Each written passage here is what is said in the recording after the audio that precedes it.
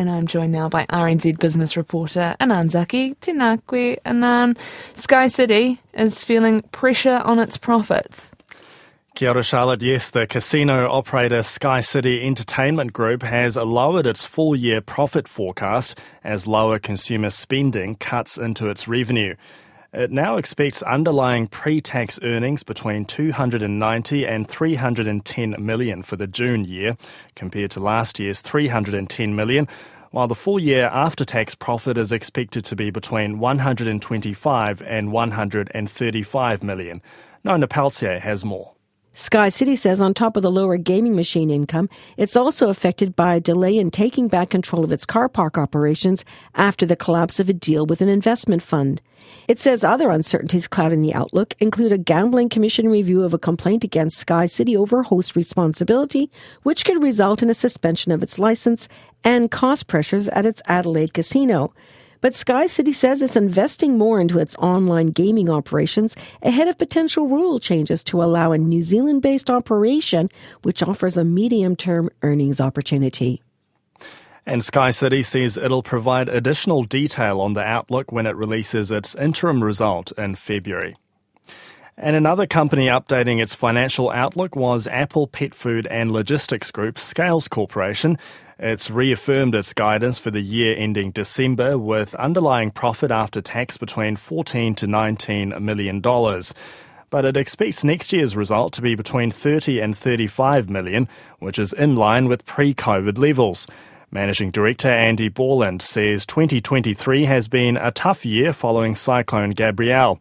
He says all affected orchards have been cleared of silt and remediated, with a promising 2024 apple crop currently on the trees.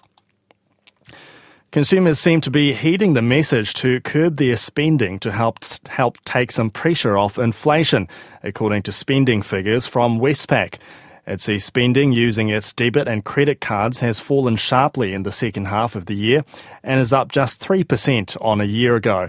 Senior economist Satish Ranchod says consumers have spent more in dollar terms but got less for it because of inflation, and the spending is on essentials and not treats. He says retail spending is going backwards in real terms and will be a drag on the economy, which will be a comfort to the Reserve Bank but may not necessarily avert a further rate rise. The Reserve Bank really does need to see a slowdown in household spending to make them feel comfortable about the inflation outlook. This is certainly a tick in that column, but I think the Reserve Bank will really want to see that domestic inflation is slowing, and we haven't seen that come through just yet. Spending still needs to cool quite a bit to make them feel comfortable. Satish Ranchod says the one sector bucking the weak trend has been travel, with more spent on airfares and travel agent services. The Financial Markets Authority has issued a permanent ban against former journalist turned investment advisor David McKeown and entities associated with him over alleged dishonest and misleading activities. It follows an interim stop order issued last month. The FMA says its investigations showed Mr. McKeown and associates made inaccurate statements about the company's holding of shares on behalf of investors. It says sale and purchase agreements relating to offers of financial products promised investors a return in the form of more ownership. However, the FMA says it's unclear how this promise could be enforced because the company issuing the ownership wasn't directly involved in the agreement. Furthermore, it alleges unsubstantiated claims about the value of shares and assets held in the relevant companies were made to current and potential investors. RNZ has approached David McKeown for comment. He has previously not responded to requests. Labour market pressures are easing, but a large number of employers say recruiting staff remains a challenge. A survey by global recruitment consultants Robert Walters shows 44% of employers found a lack of applicants as a big challenge. It also found 43% say there is strong competition for candidates. Robert Walters' local chief executive, Shay Peters, says the labour market pressures are still present despite increased immigration helping lift the pressure off. But he believes it's currently in a good position.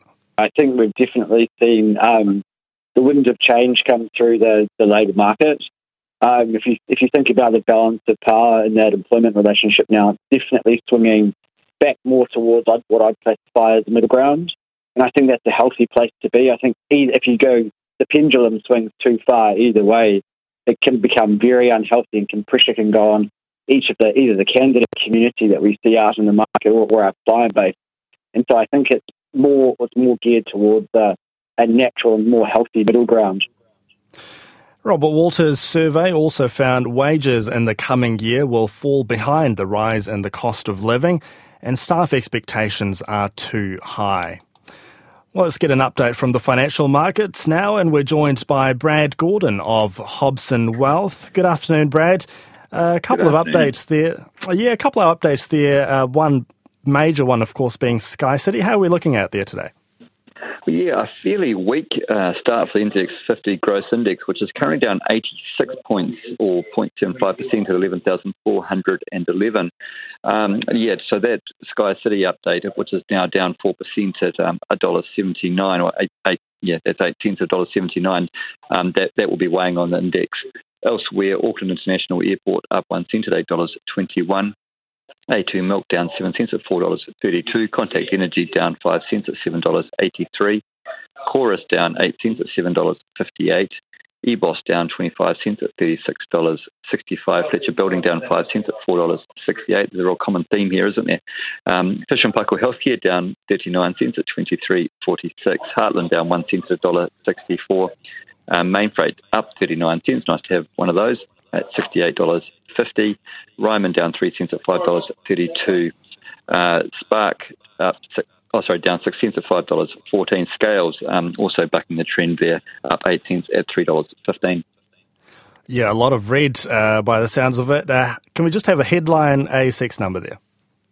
Sure, the S&P ASX 200 is also carrying on that weakish start, down 27 points at 7,146. And can we now have the New Zealand dollar and interest rates, oil and gold? The New Zealand dollar is buying 93.44 Australian cents, 61.62 US cents, or US dollars, against the Japanese yen at 88.74, against the Great Britain pound sterling at 0.4895, and against the euro at 0.5711. The New Zealand Trade Weighted Index at 71.7. And moving over to fixed income, the 3-month bank bill rate at 5.67%, 10-year government bond rate continuing to fall as it is offshore at 4.89%, Brent crude at $74.56 US dollars, and spot gold at $2,033 US dollars. Thank you, Brad. That's Brad Gordon of Hobson Wealth with our market update. And just enough time to tell you that the Reserve Bank is asking retailers to train new cash handlers on fake note detection. Fake $10, $20 and $50 notes have recently turned up in Waikato. News and numbers updated for you around 5:30 in Checkpoint. But for now, Charlotte, that's business.